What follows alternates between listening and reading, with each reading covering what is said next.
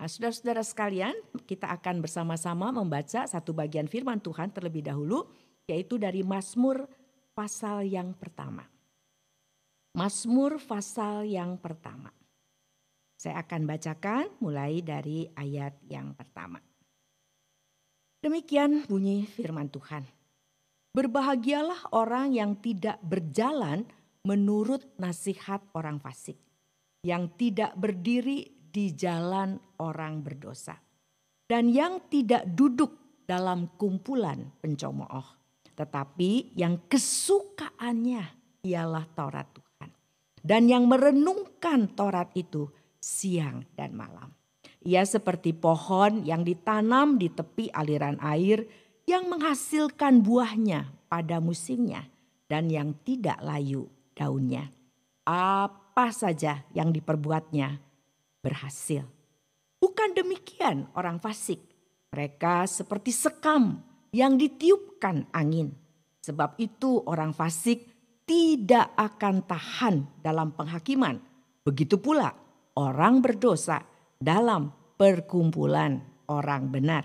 Sebab Tuhan mengenal jalan orang benar, tetapi jalan orang fasik menuju kebinasaan. Saudara coba perhatikan bagian firman Tuhan ini. Di ayat yang pertama berbicara tentang orang-orang yang tidak hidup menurut aturan dunia, atau orang-orang yang tidak hidup berdasarkan natur orang yang sudah melawan Allah setelah kejatuhan. Lalu dikatakan di ayat kedua, orang yang tidak hidup menurut aturan orang yang sudah jatuh ke dalam dosa ini, yang adalah orang yang kesukaannya, lihat ini saudara, kesukaannya ialah Taurat Tuhan. Dan yang merenungkan Taurat itu siang dan malam. Dengan kata lain, firman, ya kesukaannya firman Tuhan dan membiarkan firman Tuhan itu menguasai dirinya siang dan malam. Itu maksudnya. Dengan kata lain, tidak berjalan berdasarkan aturan orang yang sudah jatuh ke dalam dosa, tapi dia berjalan berdasarkan agenda Tuhan. Makanya dikatakan di ayat yang ketiga, ia itu seperti pohon. Ini lihat saudara, secara alami berbicara analoginya ini banyak dipakai. Nanti kita lihat ya dalam firman Tuhan, analogi yang sifatnya alami. Yang ditanam di tepi aliran air, yang menghasilkan buahnya pada musimnya. Dengan kata lain, ini adalah menjadi seperti pohon yang berfungsi sebagaimana seharusnya. Nah, sekarang kan pertanyaannya adalah, kenapa ada orang yang ngaku anak Tuhan tapi tidak seperti yang digambarkan di sini? Yang dikatakan kesukaannya ya suka-suka begitu ya. Kalau lagi kepengen dia baca Alkitab. Dan ada orang Kristen yang gak pernah baca Alkitab. Karena saya kalau ada pertemuan khusus saya tanya, siapa di sini yang sudah baca Alkitab dari Kejadian sampai Wahyu? Semua diem gitu. Saudara ya, gak ada yang angkat tangan. Nah, karena ada yang orang Kristen yang dibiasakan dia bilang baca sih baca. Ya tunggu dia dibacain nama pendeta di gereja begitu ya saudara ya. Jadi cuman itu aja baca Alkitabnya, dia gak pernah baca lagi. Nah, tapi ada baca kalau lagi aduh ada kebutuhan gitu ya. Lalu dia baru baca karena dia pengen dengar ayat yang bilang begini, mintalah maka akan diberikan kepadamu. Gitu kan ya, kan itu perlu ya. Jangan khawatir, pokoknya Tuhan pasti deh kasih deh apa yang kamu mau gitu ya. Nah, sehingga makanya ada orang-orang Kristen yang senang dengan ayat emas gitu ya. Saya suka pikir kalau saudara dan saya bilang Alkitab itu ada ayat emas, berarti saudara bilang bahwa ayat yang lain kan dari besi, dari kayu, dari tembaga gitu kan ya. Nah, sekarang kalau ini secara logisnya nih saudara ya, kalau firman Tuhan ini berasal dari Tuhan ya. Sebenarnya kan Tuhan yang paling tahu yang mana emas dan yang mana perak gitu ya, yang nama tembaga, apa batu, dari apa begitu ya saudara. Nah sekarang kalau Tuhan itu memberikan dari Kejadian 1 ayat 1 sampai Wahyu ayat terakhir, semuanya dikasihin kepada saudara dan saya. Berarti menurut Tuhan semuanya apa saudara? Emas dong. Berarti kan semuanya penting ya. Gitu. Nah saudara, kita akan lihat Apa sih akar penyebabnya itu semuanya? Supaya ini menjadi bahan evaluasi bagi saudara dan saya juga. Ini kaitannya erat saudara sebenarnya dengan Injil Matius. Saya ingin mengajak kita melihat saudara Injil Matius pasal yang ke-13. Injil Matius pasal yang ke-13 ini kan perumpamaan tentang tanah. Ya, tanah yang dimana ada penabur ya. Sebenarnya ini lebih menyoroti tanahnya sebenarnya saudara ya. Jadi kondisi dari tanah, perumpamaan tanah bukan soal benih-benihnya sih oke, gitu ya saudara. Firman Tuhannya sih nggak ada masalah, ini persoalannya di tanahnya nih gitu kan ya. Nah di situ dikatakan demikian. Kalau saudara perhatikan di Matius pasal yang ke-13 ini, dia katakan bahwa di ayat coba ya saudara lihat karena itu ayat 18 ya. Karena itu dengarlah arti perumpamaan penabur itu. Saya langsung ke arti aja ya, Tuhan Yesus jelaskan. Ayat 19. Kepada setiap orang yang mendengar firman tentang kerajaan sorga tetapi tidak mengertinya, datanglah si jahat dan merampas yang ditaburkan dalam hati orang itu. Itulah benih yang ditaburkan di pinggir jalan.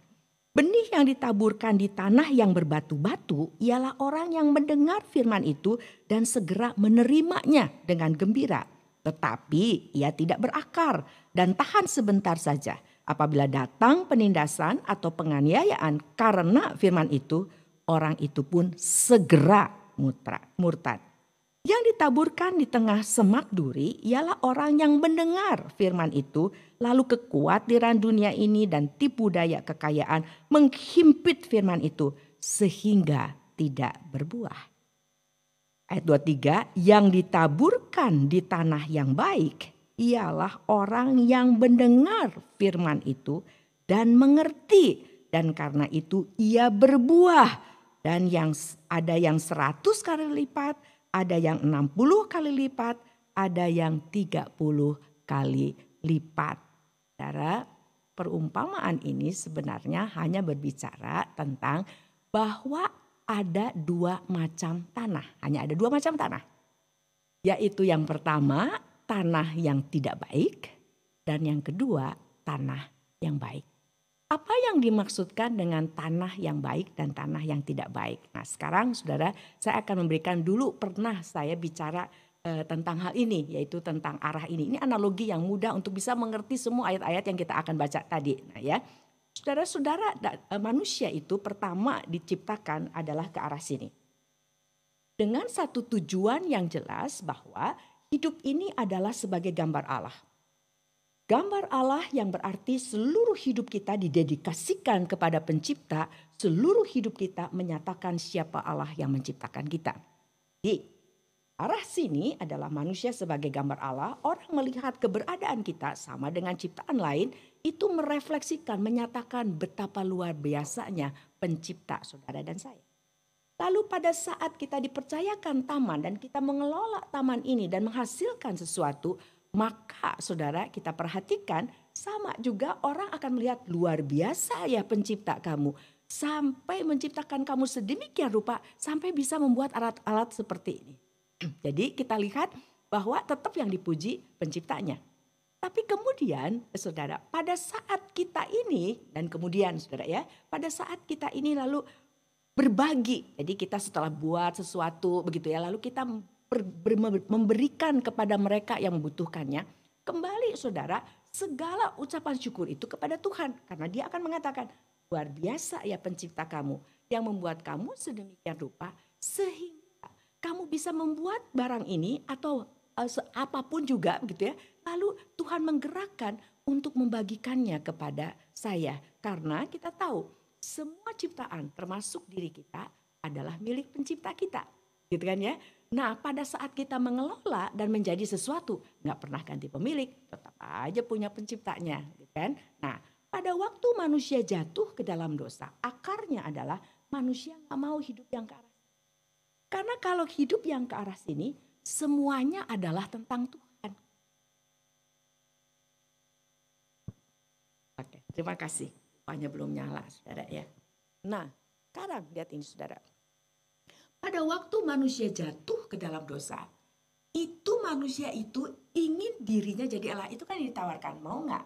Kamu sekarang kamu yang jadi Allah. Nah itu lalu ditangkap oleh manusia. Sehingga manusia berpaling ke arah sini. Nah pada waktu manusia berpaling ke arah sini, sekarang saya yang jadi Allah. Maka orang lihat saya yang dipuji. Aduh luar biasa ya kamu. Orang melihat hasil karya saya yang dipuji. Luar biasa ya kamu, gak ada yang bisa bikin yang beginian kecuali kamu. Lalu pada saat saya berbagi kepada orang lain, maka lalu sayanya juga yang diterima kasih. Karena itu yang saya harapkan. Semua sekarang saya yang jadi Allah, fokusnya ke saya. Saya yang dipuji, saya yang dipuja, saya yang disyukuri. Kamu harus bilang, aduh hidup ini gimana kalau tanpa saya. Lihat ini saudara ya. Ini adalah manusia yang telah jatuh ke dalam dosa. Lihat saudara, beda ya. Di sini hidup kita adalah tentang Allah. Di sini hidup kita adalah tentang saya. Di sini tujuan hidup kita ditentukan oleh pencipta. Di sini tujuan hidup saya ditentukan oleh saya. Sehingga si saya ini sekarang ini setelah kejatuhan membuat sendiri aturan main hidup di dunia ini. Dengan kata lain, manusia itu dinilai, coba saudara pikirkan ini ya. Manusia itu sekarang dinilai berdasarkan penampilan, berdasarkan apa yang dia punya, berdasarkan apa yang dia bisa, berdasarkan apa yang dia capai.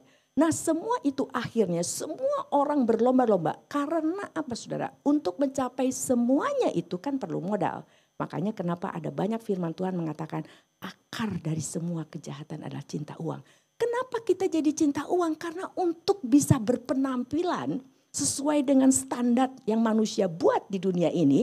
Untuk punya, bisa dan mencapai itu kan perlu modal. Makanya UUD ujung-ujungnya duit. Makanya firman Tuhan sudah menjelaskan. Ingat ya Tuhan kamu kepada anak-anak Tuhan. Jangan sampai mamon, jangan sampai jadi uang. Tapi Tuhan terus menjadi Tuhan. Nah lihat ini saudara. Pada saat Tuhan Yesus datang ke dunia ini, kalau saudara baca di 2 Korintus pasal yang ke-5 ayat 15, firman Tuhan dengan jelas mengatakan Tuhan Yesus mati dan bangkit. Karena ini kan bagi Tuhan nyeleweng nih, Roma pasal 3 ya. Ini orang jadi gak berguna buat Tuhan karena sama sekali tidak jadi gambar Allah, jadi gambar saya. Nah lalu Tuhan Yesus datang ngeberesin ini semuanya sehingga dikatakan supaya manusia berhenti hidup untuk dirinya sendiri. Dan ini tujuannya. Betul, orang Tuhan Yesus itu telah mati bagi kita, menebus kita, menggantikan kita. Sehingga kita ini tidak harus menanggung murka Allah lagi bagi kita yang percaya. Tetapi nggak sampai di situ. Tujuannya adalah supaya bukan sekedar mindahin orang dari neraka ke surga. Supaya kita ini berhenti hidup ke arah ini dan kembali hidup bagi Tuhan. Nah sekarang lihatin saudara. Firman Tuhan ini diberikan kepada orang-orang yang hidupnya ke arah sini. Firman Tuhan ini betul diberikan untuk menyadarkan bahwa orang yang di sini ini salah, bahwa seharusnya semua berbalik kembali ke arah sini. Tapi orang-orang yang di sini firman Tuhan mengatakan, kalau tidak dicelikkan oleh Roh Kudus, dia gak akan ngerti bahwa ini tuh salah. Makanya kenapa kita lihat waktu orang Farisi bertemu dengan Tuhan Yesus. Apakah orang berfarisi berpikir Tuhan Yesus yang benar dia yang salah? Enggak, Tuhan Yesus yang salah. Dia yang benar. Makanya Tuhan Yesus bilang ke Nikodemus yang datang kepada Tuhan Yesus. Kalau tidak ada kelahiran baru. Kalau Roh Kudus tidak bekerja dalam hati seseorang. Mencelikkan, menyadarkan ini salah. Dan dia mendapatkan dan menerima Injil yang sebenarnya itu. Dan di dalam anugerah Tuhan dia boleh berbalik ke sini. Nah sekarang lihat ini saudara. Kalau orang yang udah ada di sini firman Tuhan mengatakan di dalam Injil Yohanes pasal 15. Ini kan berbicara tentang apa saudara? Tentang ranting yang melekat kepada pokok anggur yang benar. Berarti ini berbicara tentang anak-anak Tuhan. Dan lalu ciri khas yang namanya anak-anak Tuhan itu salah satunya saudara, dia itu senang dibersihkan. Saudara perhatikan Yohanes pasal 15 itu. Yang dibersihkan itu bukan yang tidak berbuah. Ini yang di sini nih. Saudara ya. Tetapi yang dibersihkan itu adalah yang berbuah. Yang di sini. Ranting yang sudah melekat kepada pokok anggur yang benar itu yaitu Tuhan Yesus. Maka dia rela dibersihkan. Dia senang dibersihkan. Karena firman Tuhan mengatakan kita ini harus diformat ulang, di pembaharuan. Karena kita tadinya berpikirnya adalah yang benar itu, saya itu dinilai dari penampilan, dari apa yang saya bisa, dari apa yang saya capai, dari apa yang saya punya. Makanya saudara lihat nggak orang-orang yang ditolak oleh Tuhan Yesus. Yang dikatakan di Matius 7. Kan dibilang gini, ini orang-orang ini lihat sini, ini orang-orang bukan yang orang-orang jahat yang tidak berkaitan dengan firman Tuhan. Mereka sebut-sebut nama Tuhan. Itu kan ya tentang yang nabi palsu itu. Mereka sebut-sebut nama Tuhan. Lalu orang ini mengadakan berbagai mujizat demi nama Tuhan. Dan yang luar biasa, mereka bernubuat artinya apa saudara? Menyampaikan firman Tuhan. Itu kan yang dilakukan saudara oleh nabi-nabi palsu, oleh imam kepala orang Farisi, ahli Taurat. Itu bukan gak ada firmannya. Itu sepertinya mereka tuh tahu banget segala macam tentang ayat Alkitab. Tetapi mereka bukan dikuasai oleh firman Tuhan, tapi menguasai firman Tuhan. Beda saudara.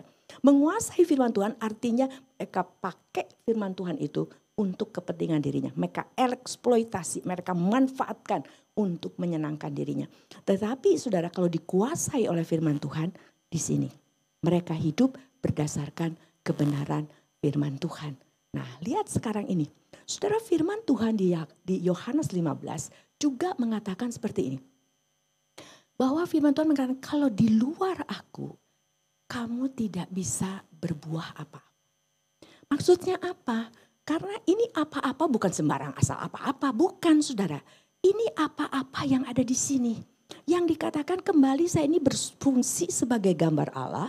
Yang menyatakan kalau kamu lihat saya akan mengusahakan sedemikian rupa. Jangan sampai ada yang menyesatkan, ada yang jadi batu sandungan. Supaya yang terlihatnya adalah Allah yang dipermuliakan. Baik saudara kita orang lain melihat diri saya. Baik pada saat orang melihat hasil karya saya. Baik pada saat orang merasakan kebaikan saya. Segala kemuliaan adalah bagi Allah. Dari Allah, oleh Allah, kepada Allah. Sekarang kita lihat apa kaitannya dengan firman Tuhan tadi. Nah jadi lihat ini. Pada saat kita ini bertobat berbalik. Maka kata yang dipakai adalah metamorfosis. Metamorfosis itu adalah satu proses perubahan dari ulat menjadi kupu-kupu. Saudara pada waktu jadi ulat gitu ya. Saudara mau dia gebrak-gebrak, saya pernah sebutkan ini dulu ya di gereja ini. Kalau kita gebrak-gebrak dia suruh terbang, kita mau teriakin tuh ulat suruh terbang, dia gak akan terbang. Dia akan berpikir sebagai ulat dan berperilaku sebagai ulat. Ini orang-orang di sini. Dia akan berpikir sebagai orang yang sudah menyeleweng saudara. Dosa itu orang berdosa itu sudah menyeleweng. Nyeleweng apa? Menyeleweng dari sasaran Tuhan. Ya sasarannya ke sana, kita ke sini, gitu kan ya. Nah, sekarang saudara, makanya orang ini kita suruh apapun dia akan tetap arahnya ke sini. Tetapi begitu ulat itu sudah jadi kupu-kupu, saudara nggak usah gebrak-gebrak, saudara nggak usah suruh dia terbang. Dia akan dengan sendirinya secara alamiah akan terbang. Karena dia adalah kupu-kupu. Dia berpikir sebagai kupu-kupu dan dia berperilaku sebagai kupu-kupu. Nah sehingga seharusnya kalau orang-orang yang di sini dia itu sadar. Saya ini sekarang hidup untuk Tuhan. Hidup saya adalah tentang nyenengin Tuhan. Hidup saya ini adalah tentang bagaimana saya hidup sesuai dengan agenda Tuhan. Saya gak mungkin bisa nyenengin Tuhan kalau saya gak tahu isi hati dan pikiran Tuhan. Apa yang Tuhan suka, apa yang tidak Tuhan suka. Makanya kenapa saya perlu firman Tuhan ini. Yang Tuhan sudah berikan untuk supaya saya ngerti Tuhan maunya apa dari hidup saya. Karena sekarang saya hidup adalah untuk menjalankan maunya Tuhan. Lihat ini saudara. Kita ini hidupnya adalah untuk menjalankan agenda Tuhan. Kalau saya hidupnya untuk menjalankan agenda Tuhan, saya mesti tahu dong agenda Tuhan itu apa. Nah, makanya lihat ini. Kenapa ada orang yang ngaku Kristen, orang Farisi sama ahli Taurat, kurang apanya saudara kalau disebut bahwa wah ini pasti hambanya Tuhan, ini pasti orang-orangnya Tuhan. Tapi kan kita lihat ditolak oleh Tuhan. Nah sekarang ada orang yang bisa pada waktu membaca firman Tuhan, mengatakan ada satu yang tanah-tanah tadi saudara. Lalu dia pikir, aduh enggak deh, enggak nyambung deh sama hidup saya deh. Enggak deh, saya kayaknya enggak relevan deh. Ini Alkitab udah zaman dulu begitu kan ya. Ini sekarang ini zaman apa? Sepertinya tuh kita tuh bilang bahwa Tuhan tuh nggak ngerti hidup kita sekarang ini kayak apa. Emangnya Tuhan itu manusia, saudara. Kan Tuhan itu tidak perlu dikasih tahu, baru tahu. Dia selalu tahu dan taunya adalah sempurna. Dan dia yang menciptakan saudara dan saya dan seluruh alam semesta dengan segala apa yang di dalamnya. Segala aturan mainnya dalam alam semesta ini sampai ke detil-detilnya. Dia yang buat. Nah sekarang apakah dia tidak tahu bahwa dari variabel segala macam itu lalu bisa terjadi hal-hal yang mungkin terjadi seperti yang terjadi sekarang ini dengan adanya virus, dengan adanya krisis apa yang karena peperangan dan sebagainya. Apa dia nggak tahu dengan segala variabel itu apa yang akan bisa terjadi? Tahulah dia Allah. Pengetahuannya sempurna semuanya. Sehingga kalau begitu pada saat dia berfirman, makanya kenapa firman Tuhan itu tidak akan kembali dengan sia-sia. Pasti terjadi, pasti konsisten. Karena apa? Ini datangnya dari firman Tuhan. Ini datangnya dari Tuhan, sumbernya Tuhan. Pasti tidak akan salah. Nah sekarang saudara, kenapa lalu manusianya nih, berarti kan firmannya yang gak ada masalah kan firmannya kan. Yang bermasalah apa? Sayanya, begitu kan ya. Nah kenapa bisa begitu? Karena begini, lihat ini saudara ya. Kalau saudara baca petunjuk, saya kasih analogi ya. Saudara baca kan biasanya kalau kita beli barang itu suka ada buku petunjuknya. Misalnya kita beli motor itu ada buku petunjuk untuk menggunakan motor. Masing-masing merek ada keunikannya sendiri ya begitu ya sesuai dengan tujuan dibuatnya motor itu. Lalu ada petunjuknya. Yang menjelaskan tentang semua perangkat yang ada di motor itu dan bagaimana itu mengoperasikannya. Nah sekarang kalau saudara pakai buku petunjuknya motor, tapi di bayangan saudara itu mobil, nyambung gak? Ya enggak lah. Jadi saudara terus kan cari, ini mana sih yang namanya setirnya? Ya memang bukan lagi ngomongin mobil.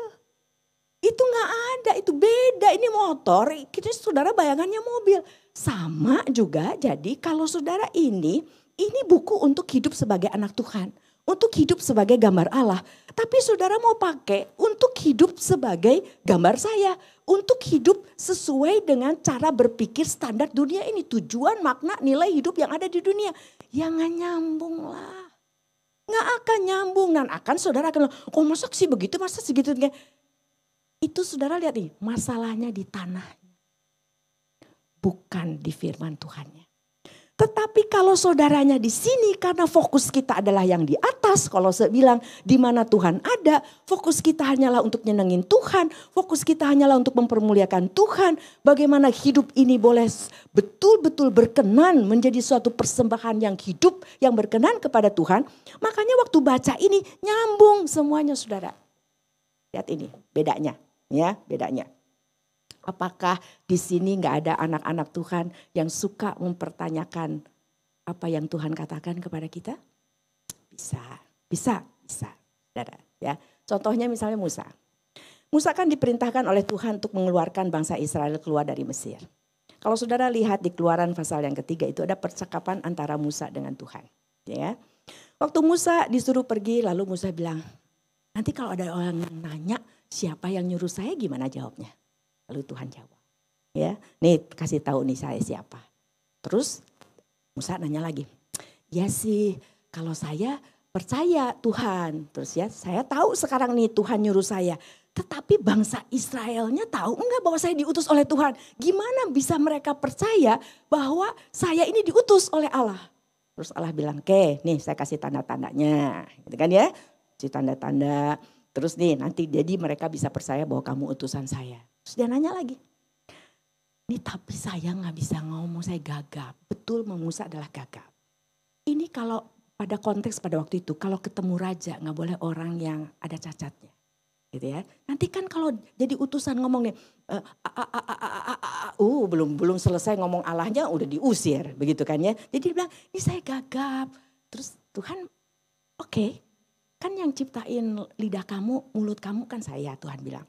Ini kan ada Harun nih. Ntar Harun jadi juru bicara kamu, gak apa-apa. Terus Musa bilang, udahlah orang lain aja, jangan saya. Perhatikan ini. Dari tadi dia nanya, Tuhan gak marah. Tapi begitu Musa bilang, udah suruh deh orang lain jangan saya. Dikatakan dia itu, maka bangkitlah murka. Ini sama dengan Ayub. Ayub menerima yang tidak enak, gitu ya. Lalu tadinya dia oke-oke aja. Ya Tuhan yang memberi, Tuhan yang mengambil, puji Tuhan. Gitu kan ya, Ayub bilang. Tapi kok nggak hilang-hilang sakitnya. Malah tambah nggak ada, malah tambah nggak enak. Malah ini sampai satu poin. Yang tadinya Ayub terus percaya pokoknya Allah oke, Allah oke. Lalu sampai pada akhirnya Ayub bilang begini sama Tuhan. Saudara, itu bisa terjadi juga pada saudara dan saya. Dia bilang, kenapa saya dilahirkan kalau begitu? Waktu dia bicara itu, Tuhan. Apa sih bedanya? Saudara, berbeda dengan bertanya kepada Tuhan. Dengan mempertanyakan Tuhan. Tidak ya? Kalau nanya, yang namanya juga nanya. Nggak tahu ya nanya dong, nggak apa-apa. Ya Tuhan juga nggak apa-apa, kamu nanya, kamu pengen tahu. Kamu pengen diyakini, silahkan. Tapi mempertanyakan hikmat Allah. Menganggap saya Allah. Saya yang punya nilai. Saya yang punya standar. Dan saya bisa menilai bahwa Tuhan ini tidak oke. Itu namanya apa? Natur di sini. Saya yang jadi Allah. Maka di situ dikatakan bangkitlah murka Allah. Pada waktu Tuhan lalu menyatakan kembali siapa dia. Mengingatkan kembali. Tapi persoalan lihat nih. Musa sama Ayubnya udah di sini nih. Pada waktu Allah kembali menyatakan siapa dia. Mengingatkan Musa dan Ayub tentang siapa dia. Mereka tersungkur di hadapan Tuhan. Tuhan, ini saya. Mereka kembali kepada Tuhan. Mereka bertobat. Mereka tetap berjalan. Ini arahnya karena apa? Udah benar. Kalau yang di sini saudara. Pada waktu mengatakan Tuhan bohong. Ini tiga tanah yang tadi itu saudara ya. Tuhan bohong, ini kok penderitaan katanya janji Tuhan nolong. Buktinya apa? Kok saya tetap aja menderita kayak begini? Mereka tidak akan berbalik. Fading away. Dan dia, saudara kalau kita perhatikan di Mazmur 1 ini. Mereka binasa. Tetapi orang-orang yang di sini. Hanya karena anugerah Tuhan. Mereka kembali boleh. Karena Roh Kudus akan, ini luar biasa. Buat saya ini penghiburan luar biasa saudara ya. Firman Tuhan di Ibrani mengatakan demikian. Karena kamu anak. Coba perhatikan kalimat ini. Karena kamu anak. Ini orang-orang yang ngaku-ngaku nabi palsu. Nggak sembarang orang saudara bisa ngaku nabi, ngaku anak. Yang ngaku-ngaku Tuhan bilang kamu bukan siapa-siapa saya. Kita di sini bisa kurang ajar juga bisa jatuh kan. Kita di sini bisa nggak tahu diri bisa jatuh. Di sini tapi arah udah benar, status sudah dirubah dalam anugerah Tuhan anak. Nah pada saat kita sudah jadi anak, anugerah Tuhan itu berjalan terus. Dan Tuhan bilang karena kamu anak, saya tidak akan biarkan kamu. Saya akan disiplin kamu, saya ingatkan kamu. Karena yang nama itu yang tadi Yohanes 15 ayat 2, Tuhan akan terus bersihkan. Dan karena sudah jadi anak, punya natur anak, rela dibersihkan, senang dibersihkan. Lalu mengatakan, oh Tuhan ampuni saya. Kembali kita, oh iya ya kan tujuan saya nyenengin Tuhan. Kok jadinya begini? Dan kita balik. Nah itu saudara, bedanya kalau yang namanya anak Tuhan. Gak usah dibujuk-bujuk begitu ya untuk baca Alkitab, didorong-dorong, disemangati, mesti dibuat program dulu membaca Alkitab setahun baru dia baca Alkitab. Enggak. Ini alamiah lihat ya. Seperti ranting yang melekat kepada pokok anggur. Pohon yang ditanam di lokasi yang seharusnya dia akan berbuah. Lihat saudara, kan ini petani ya. Yang lalu menanam pohon anggur. Apa ada saudara pernah lihat petani yang terus ngusapin rantingnya tiap hari nih ya. Selain nyirem nih, berbuah dong ya, jangan lupa. Berbuahnya anggur lagi, jangan pisang ya, anggur. Saudara kalau ada sampai petani ya saudara ya, sampai ngusap-ngusap rantingnya, ngebujukin supaya dia berbuah anggur. Itu kalau bukan petaninya yang error saudara, itu rantingnya yang error. Yang namanya Hanya ranting pongkok anggur, emang punya udah nanam sehat semuanya, ya pastilah keluarnya anggur. Makanya kalau ada yang namanya anak Tuhan, masih mesti dibujuk-bujuk untuk baca firman Tuhan. Didorong-dorong dan ogah-ogahan dan gak merasa perlu. Pertanyaannya, saudara dan saya anak Tuhan atau bukan? Kalau betul kita adalah anak Tuhan, kita akan menyukai firman-Nya. Mari saudara, pada saat ini saya ingin mengajak saudara-saudara sekalian untuk diam di hadapan Tuhan. Sambil saudara membaca pertanyaan-pertanyaan untuk refleksi. Tanya di hadapan Tuhan. Dan biarlah ini menjadi evaluasi kita.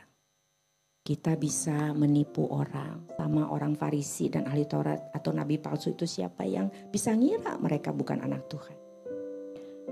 Tuhan tahu. Bagaimana sikap saya terhadap firman Tuhan selama ini? Senang, tetap rindu untuk menjalankannya. Di tengah segala situasi dan kondisi. Pada saat jatuh dan diingatkan oleh Roh Kudus, kita kembali. Atau sampai saat ini, saudara tidak menyukai firman Tuhan. Saudara merasa tidak relevan. Siapa sebenarnya saya di hadapan Tuhan? Kapan terakhir kali saudara menikmati waktu pribadi dengan Tuhan melalui firman-Nya? Merasa ada sesuatu yang hilang, ada yang gak enak. Saya perlu firman-Nya terus menguasai saya. Atau ya biasa-biasa aja gak baca firman Tuhan sehari apalagi sebulan setahun juga gak apa-apa. Kan di gereja masih ada yang bacain. Bagaimana selama ini kita menikmati waktu bersama Tuhan? Apakah itu menjadi segala-galanya? Sudahkah Anda memiliki komunitas untuk belajar firman dan bersekutu bersama? Jemaat mula-mula menikmati persekutuan bersama untuk belajar firman Tuhan bersama-sama, saling mengingatkan. Itu dirasakan sangat penting. Sudahkah Anda memiliki komunitas dan merasakan kebutuhan untuk belajar firman dan bersekutu bersama? Gereja ini menyediakan tempat-tempat di mana saudara bisa lakukan itu. Mari saudara, kita diam sejenak di hadapan Tuhan. Kita datang kepada Tuhan dan melihat diri di hadapan Tuhan pada saat ini. Kalau saudara anak Tuhan yang sedang terjatuh, Roh Kudus mengingatkan, balik. Balik. Itu yang seharusnya terjadi. Kalau saudara kembali pada saat ini, mulai berpikir, saya anak Tuhan atau bukan? Anugerah Tuhan cukup bagimu. Tuhan Yesus telah mati dan bangkit supaya kamu berhenti hidup untuk dirimu sendiri dan kembali hidup bagi Tuhan. Terimalah anugerahnya. Terimalah anugerahnya.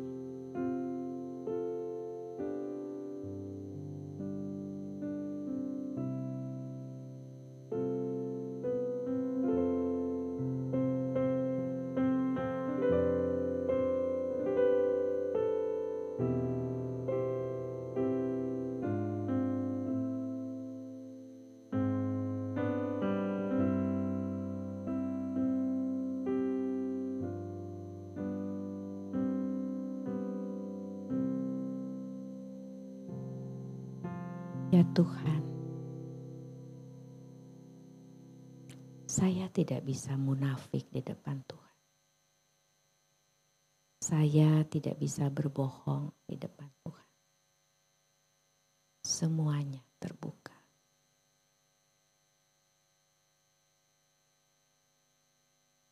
Selama ini saya tidak merasa saya terus rindu untuk dikuasai oleh firman Tuhan. Terus belajar firman Tuhan.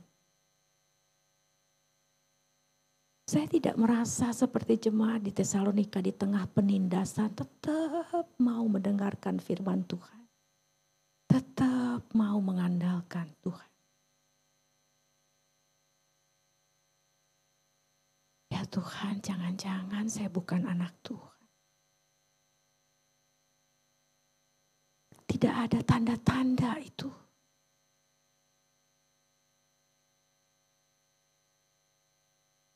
Ya Bapa, kasihanilah kami.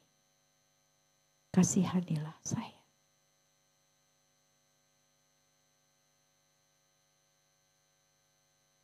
Kalau saat ini saya adalah anak Tuhan, mengaku diri anak Tuhan. Dan Tuhan melihat hati saya tidak fokus kepada Tuhan. Sehingga hidup saya pun akhirnya tidak fokus dan berdasar firman Tuhan.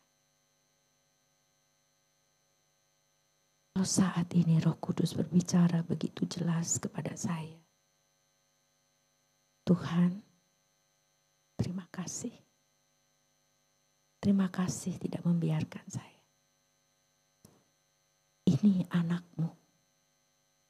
Ini saya, anakmu. Mau kembali dalam pelukanmu. Tolonglah kami sekalian ya Bapa.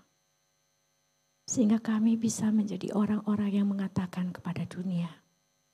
Di tengah situasi dan kondisi yang bagaimanapun juga. Kami akan katakan firman Tuhan itu menyegarkan. Firman itu sangat kita butuhkan. Untuk kita bisa menjadi manusia seutuhnya. Sesuai dengan agenda Tuhan. Tolonglah kami ya Bapa. Di dalam nama Tuhan Yesus kami berdoa. Amin.